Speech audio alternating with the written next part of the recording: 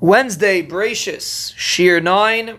So we actually were going to move on to a new Midah, but I wanted, or the matziv that's going on, I wanted to maybe end off one more thing with the Midah that we were discussing, which is the concept of Ahavas Yisrael, which we were talking about before Yom Tov.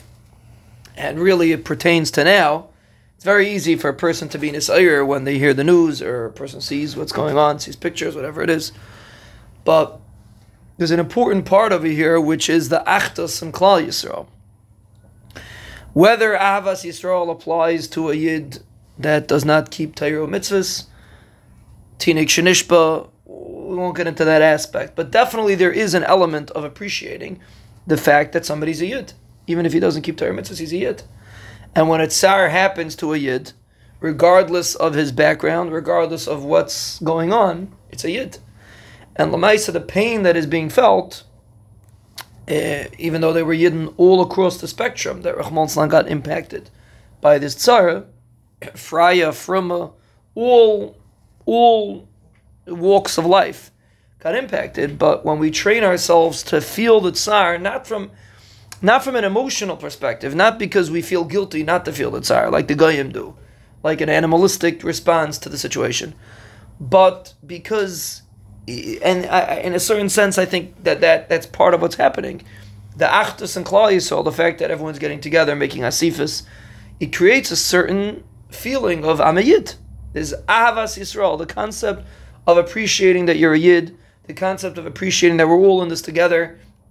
And it's actually amazing because it's very not often that a tzara happens, Rahman Salam, of this magnitude, that could incorporate all sects of Klal Yisrael, no matter what you believe. As long as you affiliate yourself as being Jewish, this story influenced you. There are people that don't appreciate it at all, that they're Jewish, obviously not. And that's it makes a tremendous impact. It means even, whatever a person's opinion about the Fraya, that hate the Fruma, that are always looking to be Eiker, Torah, which is true, and they are Rishoim, and, in a certain sense, their Bnei Shalom is strongly disappointed with them, but doesn't change the fact that they're Yid. And Lamaisa, when there's a tzara that happens, that Rahman Salam includes all of Klal Yisrael, and we all feel it, so it should give us some time to pause, instead of just getting emotional, thinking about the tsar from an emotional perspective, think about it from an Ahavas Yisrael perspective. Realize that we're all brothers, and these are our brothers and sisters that it happened to. Whether we agree with what they do and the way they act or not, Lamaisa, it's our brothers. And that could be a very positive response to the situation. If we can approach it from an Ahavas Yisrael approach, as opposed to just an emotional, pained approach because of the travesty and the massacre Rahman Salam took place, if we could try to take it a step further and look at it from an intellectual approach, from a Ruchnius approach, from an Ahavas Yisrael approach, it would do a tremendous influence in bringing out Klal Yisrael together. L'maisa, the fighting amongst Klal Yisrael is greatly minimized. When Rahman Salam, such a tzara takes place, we don't look at the other Yid who might be Hasidish, Litvish, whatever it is, a little bit Svardish, a little bit different than me.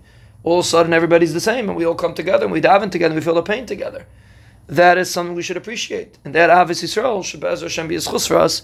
We should be zeicha to come together, Goyach Ba'aretz, to be Makabel Pnei Mashiach, B'meir V'yameinu Amen.